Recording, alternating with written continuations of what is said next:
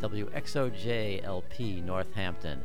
And coming to you from our beautiful penthouse studios, this is Care Talk with Quick and Quack.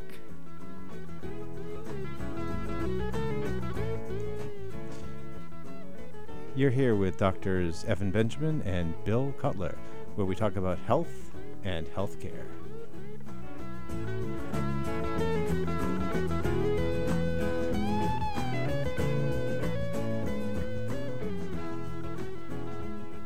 So this is it. This is episode 1 of Care Talk, and we'd like to welcome all our hordes of listeners out there. I'm Bill. We've got Evan here with me in the studio, and we are really thrilled to be here to do this program and share it with you. What do we have on tap today, Evan? Well, this is our kickoff show, Bill, so I can't be more excited. We've been talking about this for months. We've been talking to our friends, and we're just glad everyone's out there listening. We know that, Bill, look at those phones. We can't, I mean, everyone's calling in. You guys, calm down. It's our first show. We'll get a chance to everyone. But today, what we're going to do is we're talking about health and healthcare. And we're going to, first of all, we want throughout the show for you guys to get to know us a little bit, why we're interested in health and healthcare and how we got into medicine and how we think about the health system. We have a little segment where you hear a little bit about us. We're going to also talk about really the history of the health system. How did we get into the mess that we have of the U.S. healthcare system? So we're really excited. Bill, anything else we're going to do? Well, I don't know. I'm hoping that as the show goes on, we can talk about ways that we can navigate through the mess of the healthcare system that we have, so that maybe we can talk about some tips on ways to get healthcare, ways to help the system work for you. We're really looking forward to having some conversation down the road. I think we've got some guests who will be having in on some of our future shows, and we're hoping to hear from our listener out there. We know that there is one out there somewhere, and maybe we'll figure out ways to communicate back and forth and hear about people's issues with the healthcare system. Bill, I think it would be great that we have some great guests lined up who have some really unique perspectives about healthcare delivery.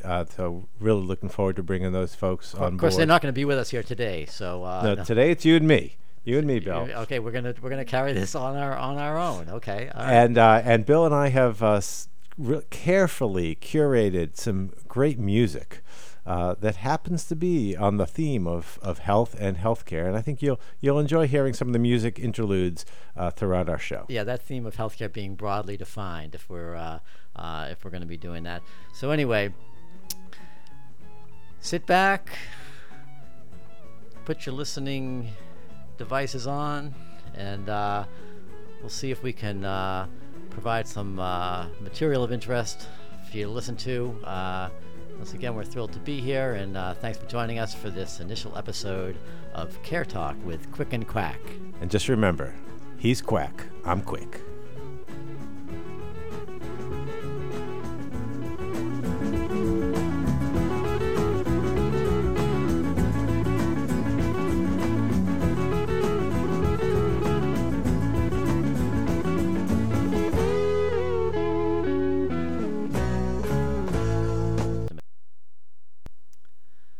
So Evan, on this show we're going to do a lot of talking about our healthcare system and good points and bad points, difficulties of navigating the healthcare system at times. But we have sort of a big, complicated healthcare system, and I thought it'd be nice if we could get a little bit of history about how we got to where we are. I know that's one of your fields of expertise, so maybe you can take us back to the beginning a little bit. And how did this healthcare system evolve for us? Well, as you know, Bill, we have a very complicated, fragmented health system, which didn't just appear. There's a history, there's a context behind it, and you see this in a lot of different countries, that they got their systems in part because of the history of the country, because of the values, because of politics. So it's an interesting history. It started, Bill, do you know the first medical school in the country? I could make a guess, but why don't you tell me? It was it was called the College of Philadelphia, and it became the University of Pennsylvania. It was the first medical school established in the 1760s. 1760s. Okay, that was actually before the country was even established, I guess. Exactly. And at that time, medicine was a very young science, if at all. Soon, however, the other Ivy League schools, Columbia and Yale and Harvard, established their medical schools. And then in the 1800s, the early 1800s, there was a plethora of new schools, medical schools, popping up everywhere. At that time, you didn't need to go to college first. You could just sign up and become a doctor. Not a lot of oversight and there was gradually a lot of concern about the quality of the doctors that were coming out of these schools. And to counter that, New York State actually was one of the first states to say, wait a minute, there's just way too many doctors, a lot of quackery. We want to create a license. You have to become a doctor and see patients. You actually have to have a license, and there was going to be an exam that you would take that you needed to pass to become a medical doctor. So that actually was interesting in that. So this is like the 1840s. Is that what you're saying? Yeah, I would say around 1840s or so. Yeah. The other states followed suit, and soon you start to see a reduction in the numbers of doctors, which was interesting in that anytime you get a decrease of supply of something, like services, prices would go up as a result. So fewer doctors, harder to see a doctor. Now, doctors at the time were, of course, paid just directly from the patient, the client. They were paid in cash. Sometimes if they didn't have cash, they'd be paid in chickens or eggs, whatever it was. But the price, whether in the number of eggs or dollars, started to go up as a result of the decreased number of physicians. And so in that decreased number of physicians, that was a result of the licensing criteria. Exactly. But even though there was starting to see in the 1800s the decreased number of physicians, there was still a lot of questions about the quality of these medical schools. There were just too many of them. As you know, just like today, back then, education was a business. You paid money, tuition to go to school, and so there were a lot of these questionable medical schools. And then things really began to change in the 20th century. In 1910, there was a very famous report that was written called the Flexner Report. It was really evaluating medical education in the country, and it actually made a significant recommendation to, one, close a lot of these substandard schools, and then create an accreditation for the schools that they thought were appropriate. And they also required you had to have at least 2 years of college to attend medical school. Prior to that, anyone, as I said, could go. So this Flexner report had a couple of things. One, it increased the quality of medical education, but two, as you can imagine, it further decreased the number of doctors coming out of schools because the schools were now fewer in number. So that would further drive up the cost of healthcare then. Exactly. So now you had in the early 20th century, the 1920s, healthcare costs starting to go up as a result, and doctors were developing in this country more prestige around their profession, because to get into a medical school now, you've had to have some college.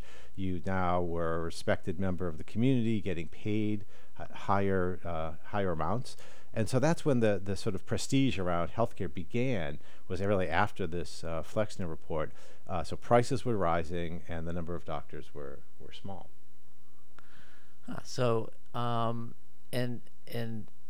at that point in time, this was still predating any sort of health insurance. Everything was out of pocket or out of your barn that you were paying for your health care. Exactly, and it really wasn't until the 1930s that we started seeing health insurance. So health insurance was sort of born. There were some earlier health insurance experiments in Europe, in Germany. We can talk about that later, but the United States said, this would be good to create insurance. But when health insurance was first created, it was really designed for just like catastrophic things, like being in a hospital, having major surgery. A lot like, So it's like home insurance, where so if you have a fire, you're covered, but if the toilet clogs, you're not covered for that. Exactly. Think of it today, if we had insurance for your home where, every time you wanted to change a light bulb, you would put in a claim and they would reimburse you for your light bulb. It sounds crazy, but that's essentially what we've done to healthcare. So in the 1930s, healthcare was really more catastrophic, and it made sense for the types of things we could do. Remember, healthcare was pretty simple then. You sort of could know all of it in your head as a doctor. There was not a lot of big interventions. It wasn't even antibiotics yet. Right. And so in the third, I know that nowadays a lot of the health insurance is done through employers. Was health insurance at that point kind of an individual would buy their own health insurance, or were they getting it through larger organizations? When did that start coming into play? Yeah, it started, so in the 30s and 40s, it was mostly through your employer that you would have health insurance. And what was interesting, another little tidbit, was that during World War II, there was a freeze on salaries because of the war effort. Everything was going to the war effort. There was inflation, and the government said people cannot get raises. But there was an exception that you could increase benefits. And one of the benefits employers would give was health insurance. And that's when health insurance really took off. It got more complicated. It was no longer just for catastrophe. It would pay for a physician visit, pay for perhaps medications. So it was actually during the 40s where we really saw the climb of private employer-based health insurance. Wow. So there's been a lot of evolution since then. So I think maybe we'll take a little break and just ponder that. So that was the 1940s. That's when employer-based health insurance really started coming into play, and we started to see more widespread healthcare coverage that way. Thanks, Evan.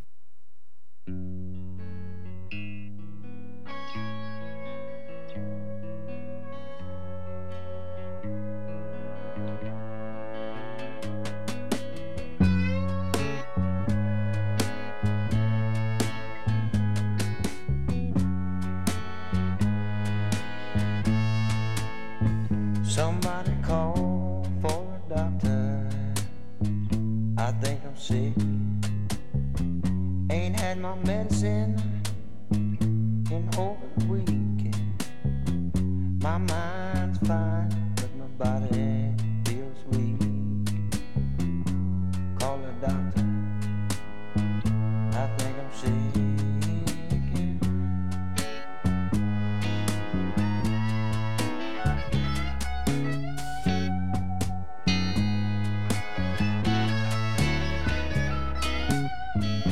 Shady lady took all my bread, ravished my body long, and messed with my head.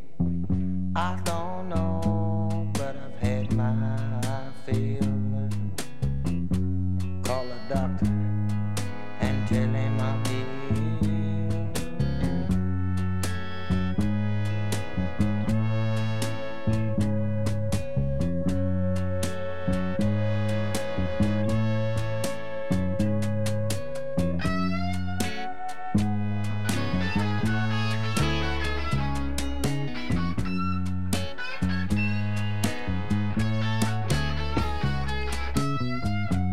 Money's gone and I got no place to go. I don't believe I've ever felt so low. If you got time while you're hanging around, I call a doctor and tell him I'm down. I call a doctor and tell him I'm down.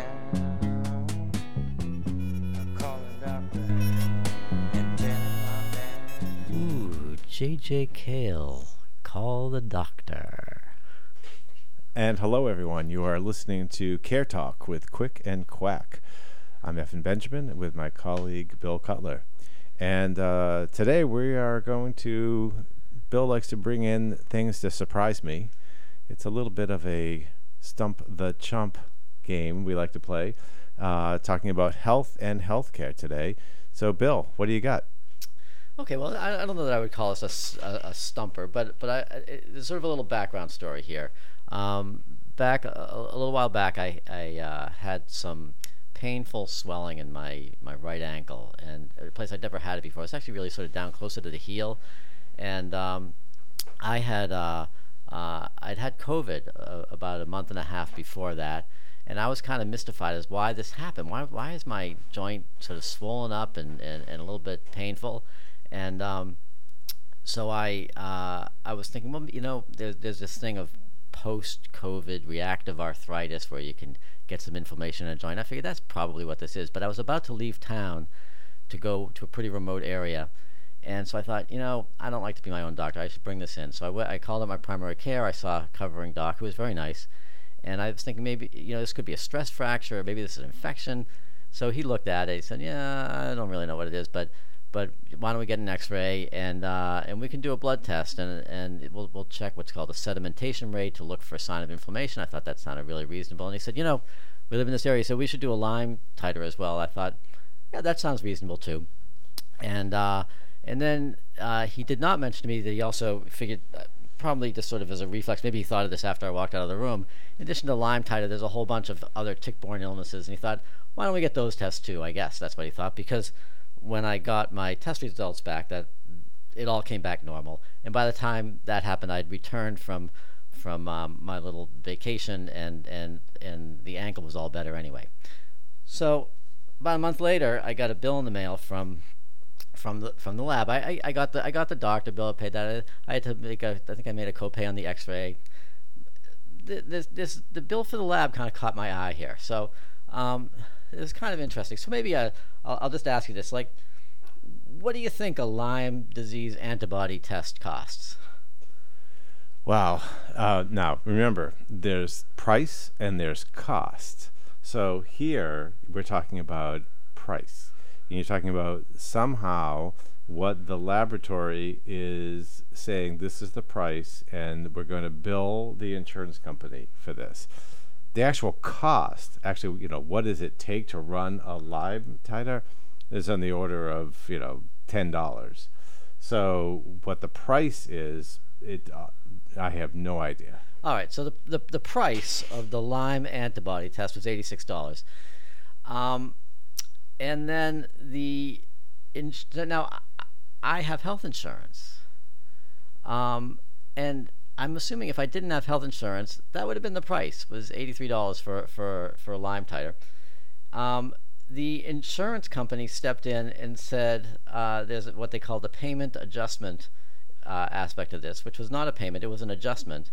And the lab said $86. The insurance company made an adjustment of minus $83.60, and the balance came out to $2.40.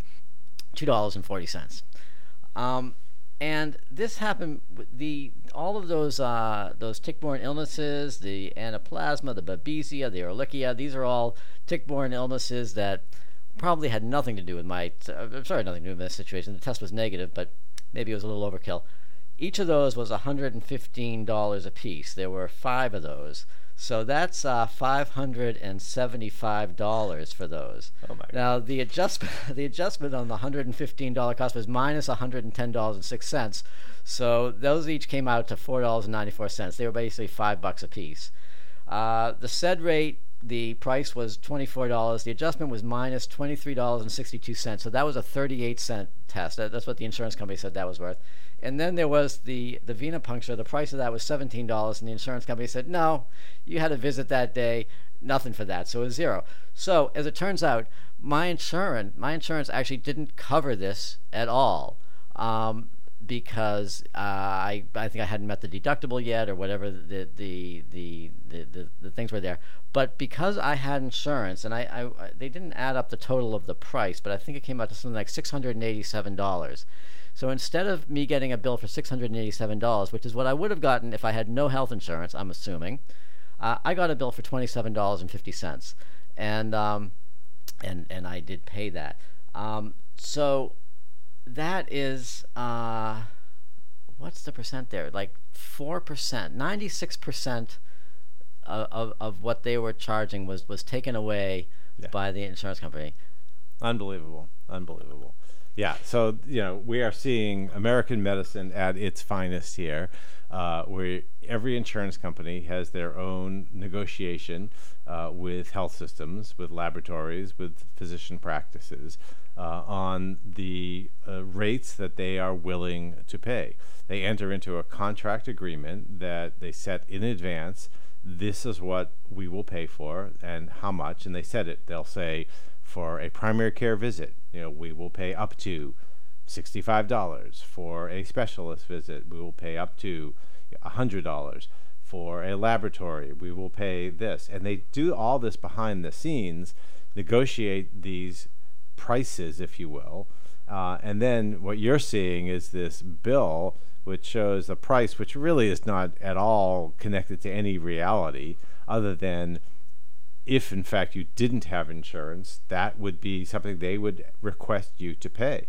And if you didn't pay and you didn't have insurance, they would even send it to collections to try to get their $600. Well, it would be well worth it to them too, because the collections would probably only take out $200 of it. They can get $400 out of my pocket. Yeah.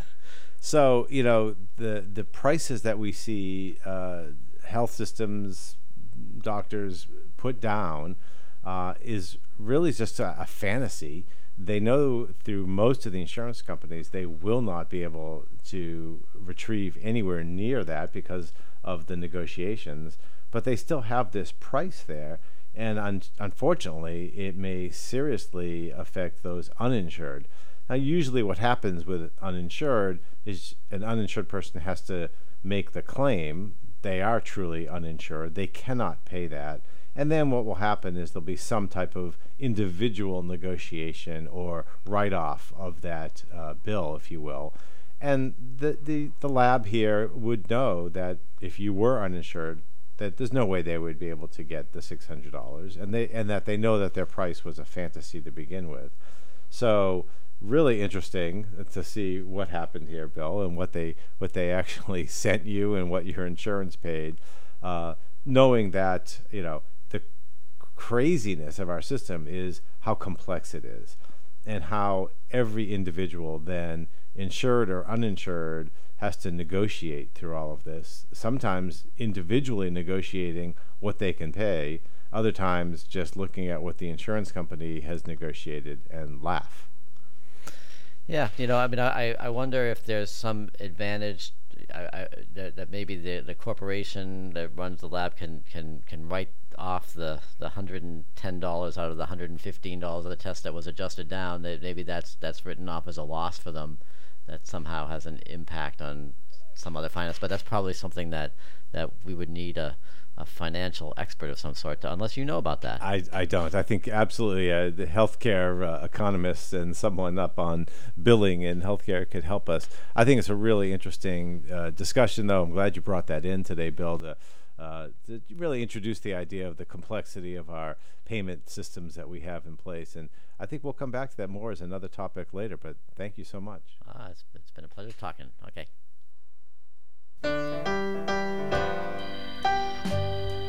I don't want nobody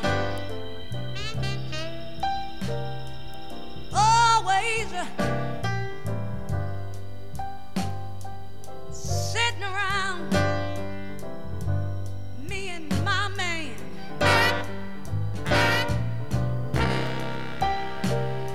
I don't want nobody always sitting around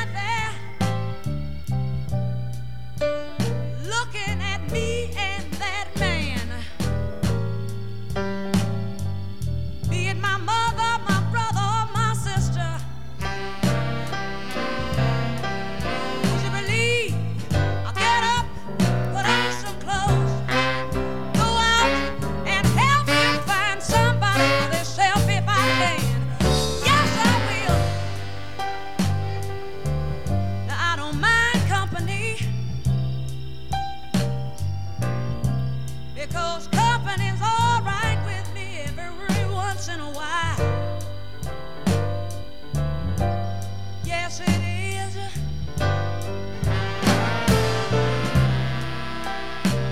I tell you, I don't mind company, because company's all right with me every once in a while. Yeah.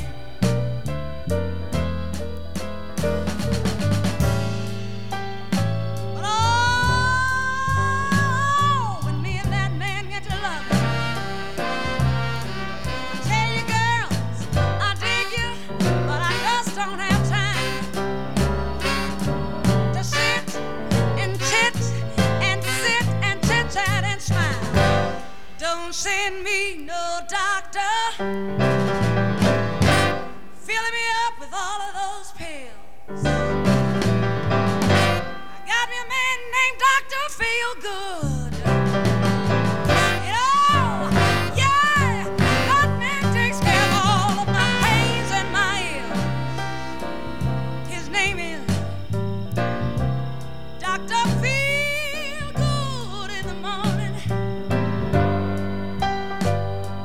And taking care of business is really this man's game. And after one visit to Dr. Feelgood, you understand why Feelgood is his name. Oh, yeah. Oh, good God Almighty, the man show makes me feel real good.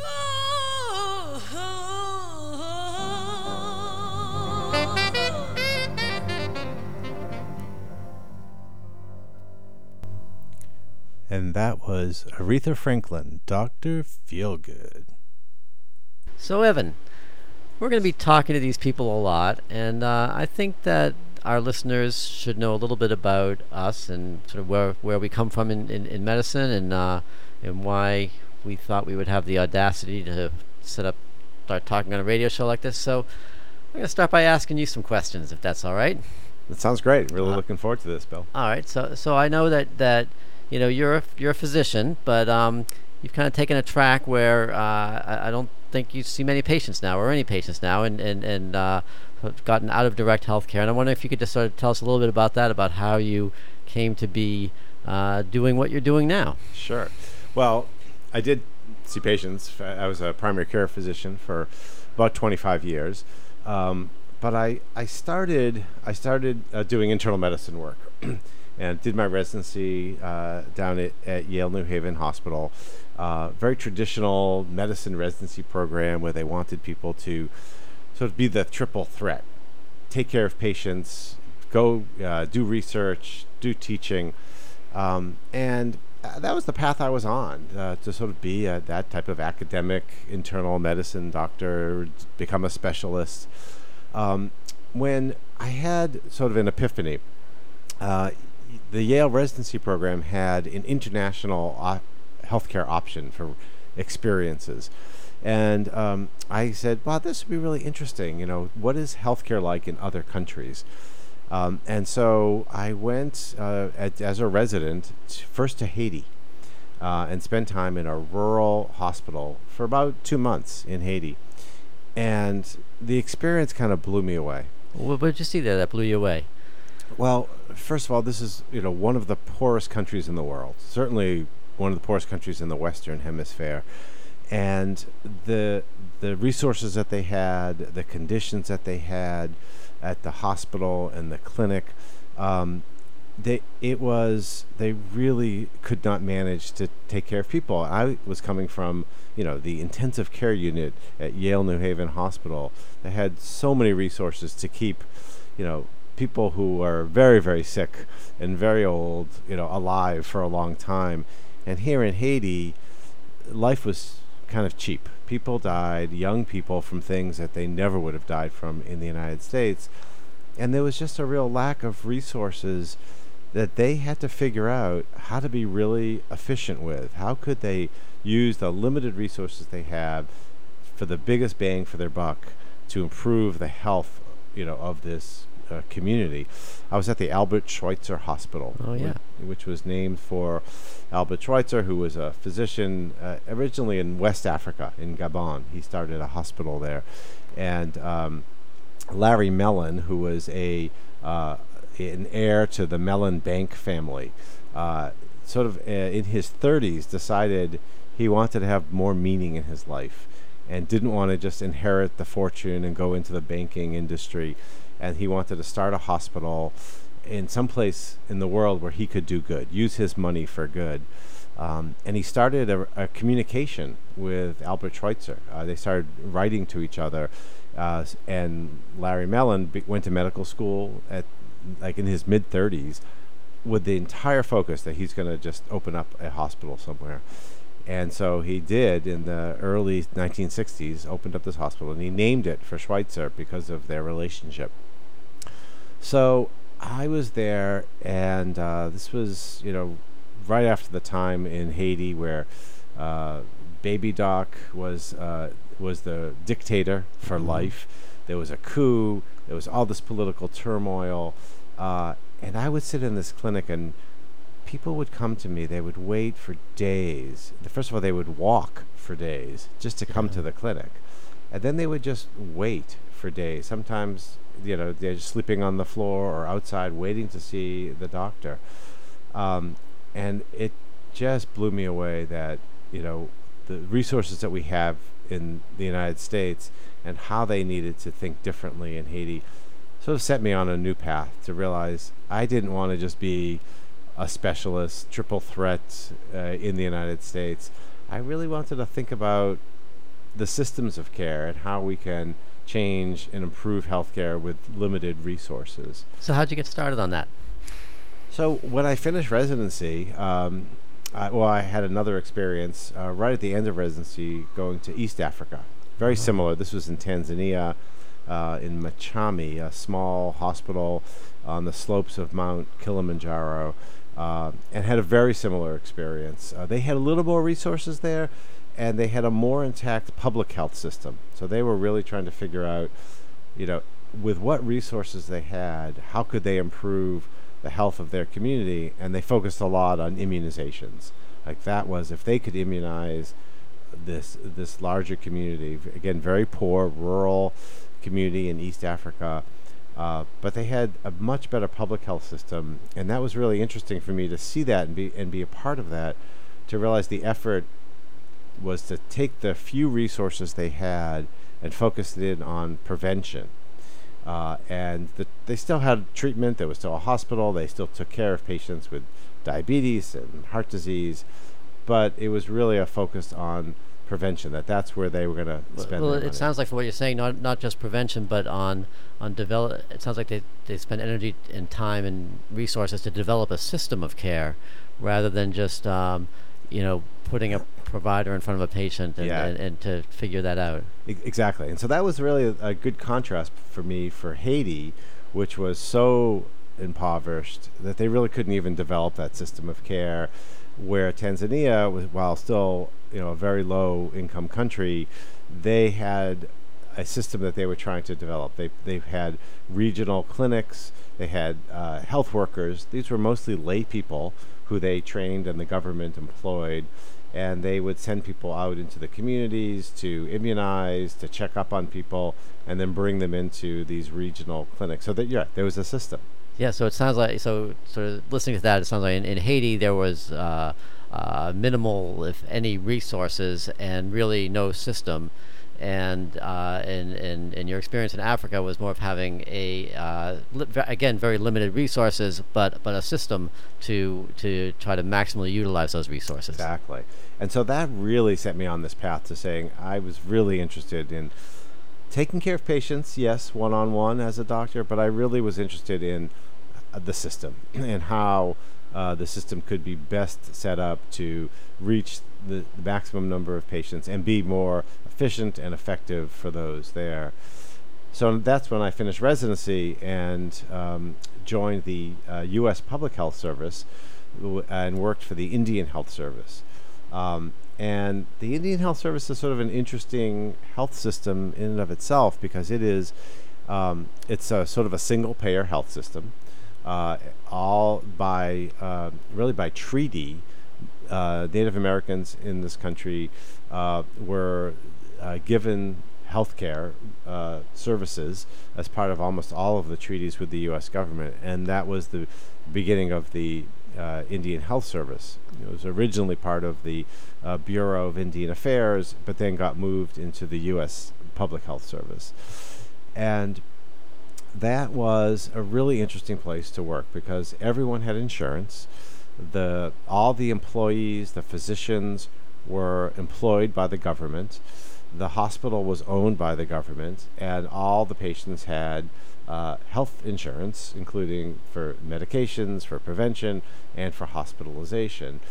So it was a completely different experience. It was also very impoverished area.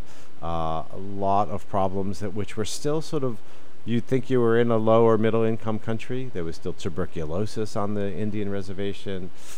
We saw plague from rodents. But at the same time, we were seeing a lot of more modern diseases like diabetes and heart disease. If I can interrupt for a second,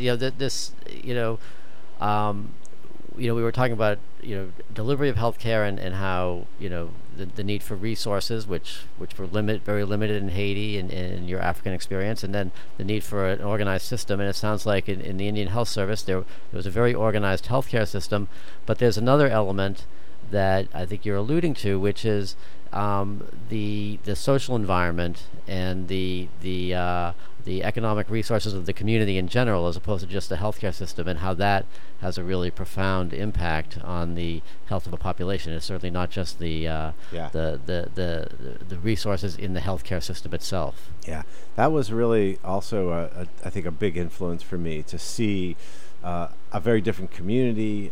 This was a Native American community which also used traditional healers, and we had to figure out ways to have the health service, the Indian Health Service, interact with the traditional healers, and the first language for most of these people was their Zuni language. I was on the Zuni Indian reservation. They didn't really learn to speak English until they went to elementary school. So had a very strong culture that we had to learn. We had to learn understand the social dynamics of this different community. So I was there, and then within a year of being part of this Indian Health Service and trying to understand the social dynamics, a position opened up to be a public health epidemiologist, particularly to focus on diabetes care. Diabetes has really been increasing in prevalence in the Native American communities, and the Indian Health Service really wanted to create a system to both prevent diabetes and to make sure there was an efficient way to treat people with diabetes. And it was really a wonderful opportunity for me because I was really interested in this path in wanting to work with creating better systems of care. And what it did was it took me on this path to begin thinking about how do we measure what is good care. Up until this point, healthcare was sort of like whatever the doctor decided was good care. Mm-hmm. And this was sort of the early 1990s where we sort of said, well, this is what good diabetes care would look like. And it was before there were quality measures or guidelines that now diabetes, there's so many things around it, but in the early 90s we had to decide what does good care look like and how do you define it and measure it.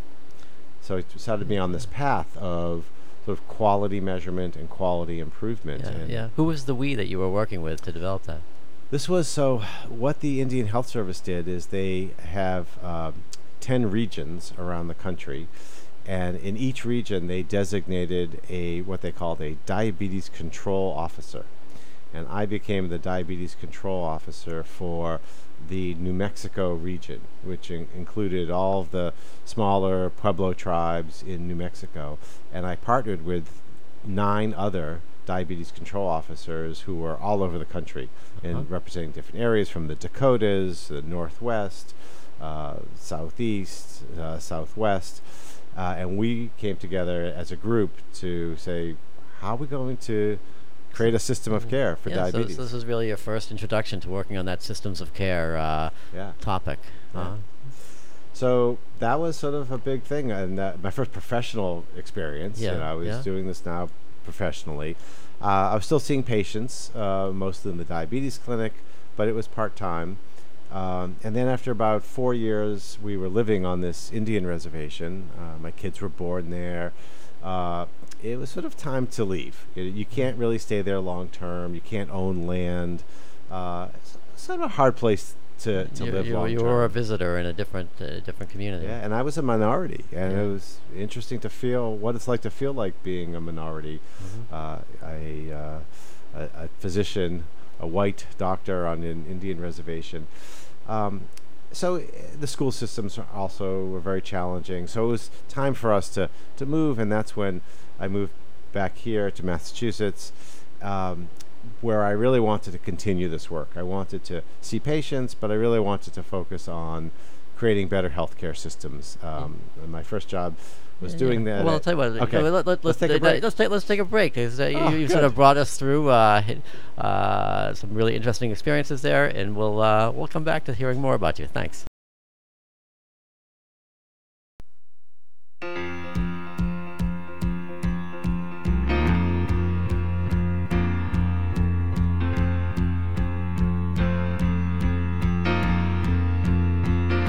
Doctor, my eyes have seen the years and the slow parade of fears without crying. Now I want to understand. I have done all that I could to see the evil and the good without hiding. You must help me if you can. Doctor, my eyes, tell me what is wrong. Was I unwise to leave them open for so long?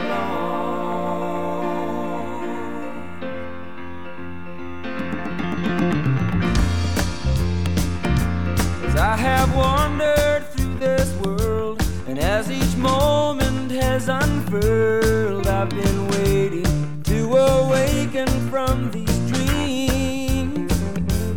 People go just where they will. I never noticed them until I got this feeling that it's later than it seems.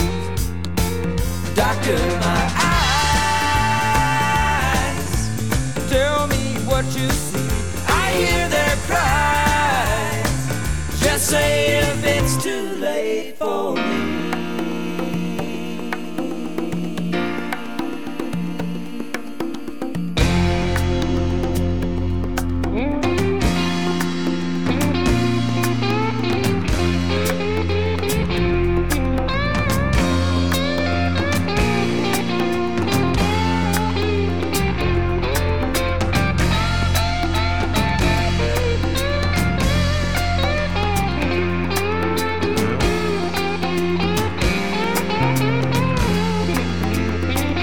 Doctor, my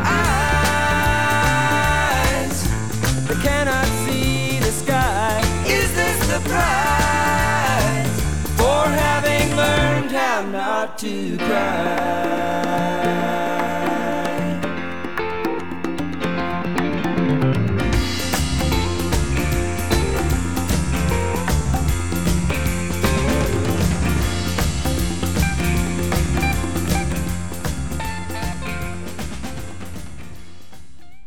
So, Bill, welcome back, and in our ongoing series, as we kick off our care talk, or getting to know one another and let our audience get to know us a little bit, I wanted to talk a little bit about you.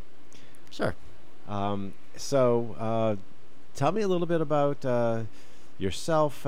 We know that you've been a very active internal medicine physician. Your career, what started you? Why did you want to get into medicine to begin with? Well, you know that it's an interesting question because it assumes that I really did want to get into medicine in the first place, which may not necessarily be true. But it's interesting because we actually have great similarities in our background, which we discovered in our 30s. We grew up in the same rather privileged, wealthy suburb. We actually went to the same small elite college. We never met there. We met years later Did we through go? our kids. Did we go to the same high school? No, we went to different high schools at the that's same right. time. Okay. Different high schools at the same time. But we found we grew up in the same town, which was quite a coincidence. We did. And when I went to college, the thought of going into medicine was really could not have been further from my mind. I didn't take I took the bare minimum of science classes. Had absolutely no thoughts of getting into a healthcare profession at all, and I ended up in San Francisco, and I was working with a radio production studio, Haight-Ashbury Community Radio. We had a show on KPFA, and what I was really interested in was community organizing. We had a show that was called Out on the Streets, and as part of that, I got to go around and interview people who were doing renter strikes or labor actions and things like that, and we sort of would put it together into a 1-hour radio show, and we'd produce it in our studio over in the Haight, and then one of us, usually me, would like hop on a bicycle and drive down, take the bike shuttle across the bridge, and get it to KPFA just in the nick of time to put the reel-to-reel tape on the machine and play the show on the air. It sounds like Valley Free Radio. Yeah. Yeah, could be. So I enjoyed doing that, and I was very interested in the sense about organizing communities and helping people to feel empowered in their lives and doing something. And I thought that radio seemed like a great way to be involved in that work. And my partner and I at the time, who's actually now my wife, Lee, we decided to move together back to Massachusetts. And I was really hoping to work in radio. And when I arrived in Western Massachusetts, the day I got here, there was an ad in the paper for a new radio station, a popular local radio station that plays some great music. This was 1982. They'd been open for about a year, and they were looking for a person to do their morning show. And I thought that this was destiny, that I was going to be on the radio. Perfect for you. Perfect for me. I didn't come close to getting the job. There were like several hundred people who applied, and the person who got the job was fantastic. So you didn't feel bad? I realized that if I wanted to be in radio, I really needed to do some serious training. I probably needed to get more education. And I thought about doing that and thought, if I'm going to go back to school, I don't know if that's exactly what I want to do. And for a lot of my life, I thought that the legal profession was interesting. I actually had an informational interview with a great local civil liberties lawyer who's still in the area, does a lot of commentary around here, and he took me out to breakfast at Jake's in Northampton. And I heard about what he was doing, which was everything I would want to do in law, but I also heard about his day-to-day activities, and it just sounded like it was a lot of being in an office, working with books, researching things. And I thought, no, I really want to be more face-to-face with people. And after that, I just made this kind of spontaneous decision. There were other doctors in my family, and I thought, I should go into medicine. And I had to go and take pre-med courses, and I ended up getting into University of Massachusetts, which was great because UMass Med School in Amherst. Yep. I mean in Worcester. In Worcester, yeah. UMass Med School in Worcester. Yeah. They had a great deal where, it was medical school was expensive, but they had a deal where if their tuition was less, and if you committed to working in Massachusetts for a year after you graduated, most of your tuition was actually forgiven. And I thought, well, I don't really plan on going anywhere else anyway, so I'd like to live in Massachusetts. So I decided to go there. My medical school essay that I had to write to get in was actually about why I always thought I would never want to be a doctor. But and they still let you in. They still let me in, and I'll say there must that, have been something about you, Bill. I'll say that the other thing that I did was I was actually kind of interested in alternative healing stuff, and I'd been living in the Pioneer Valley as I was taking pre-med courses, and I took a course on herbal medicine. I took a course in massage therapy, and I realized that one of the things about that was that there was this whole health insurance industry, and health insurance didn't cover those things, so it would be very expensive for people. And you were talking when you were telling us about you going into medicine, how there was very little in the way of organized things about how care had to be provided. It was mostly sort of the doctor could decide what to do. And I was thinking, well, I can go to medical school and become a doctor, and I can decide that somebody needs things like acupuncture, somebody needs massage therapy. And I had this vision that maybe working in a clinic where I'd be working with other healthcare practitioners doing other things, and that I would be able to wield my power as a physician to get insurers to cover those things. And I actually think that there was some truth to that at the time when I was planning to go to medical school. But by the time I finished medical school and residency training, that was absolutely not true.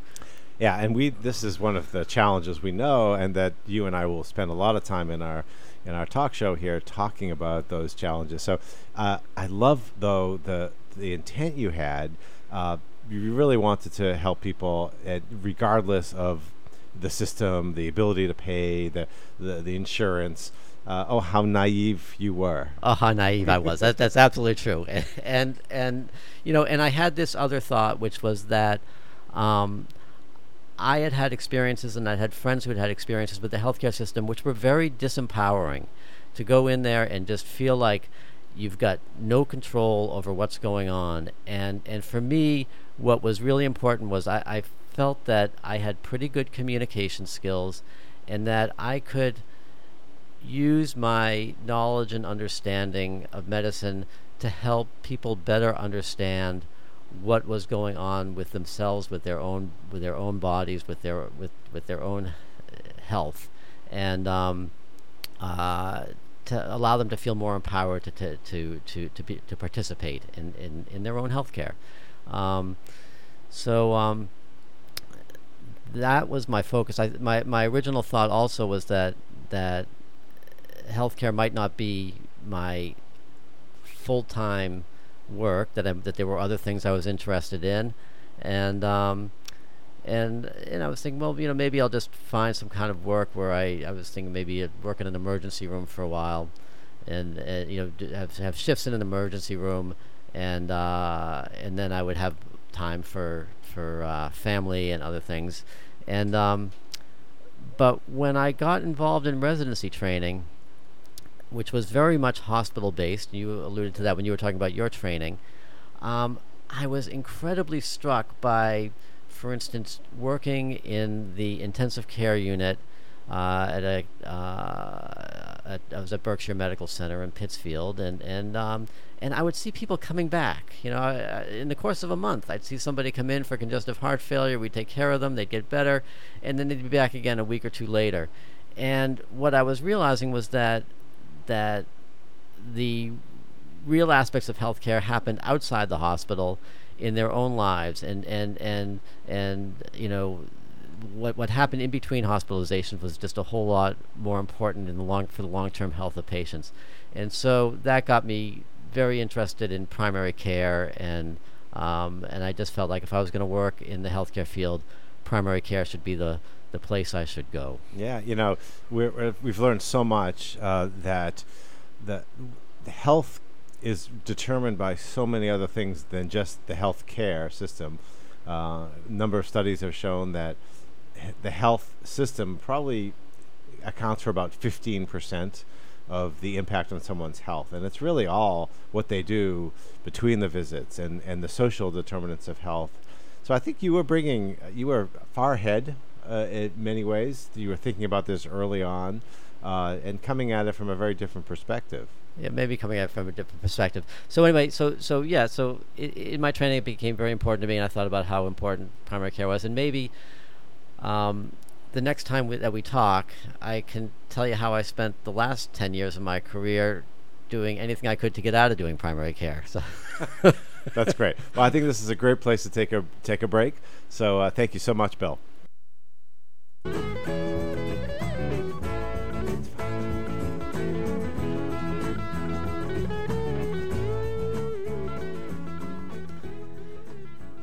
running out of time here, and we just want to let you know that you've been listening to Care Talk on WXOJLP Northampton at 103.3 FM and streaming at valleyfreeradio.org.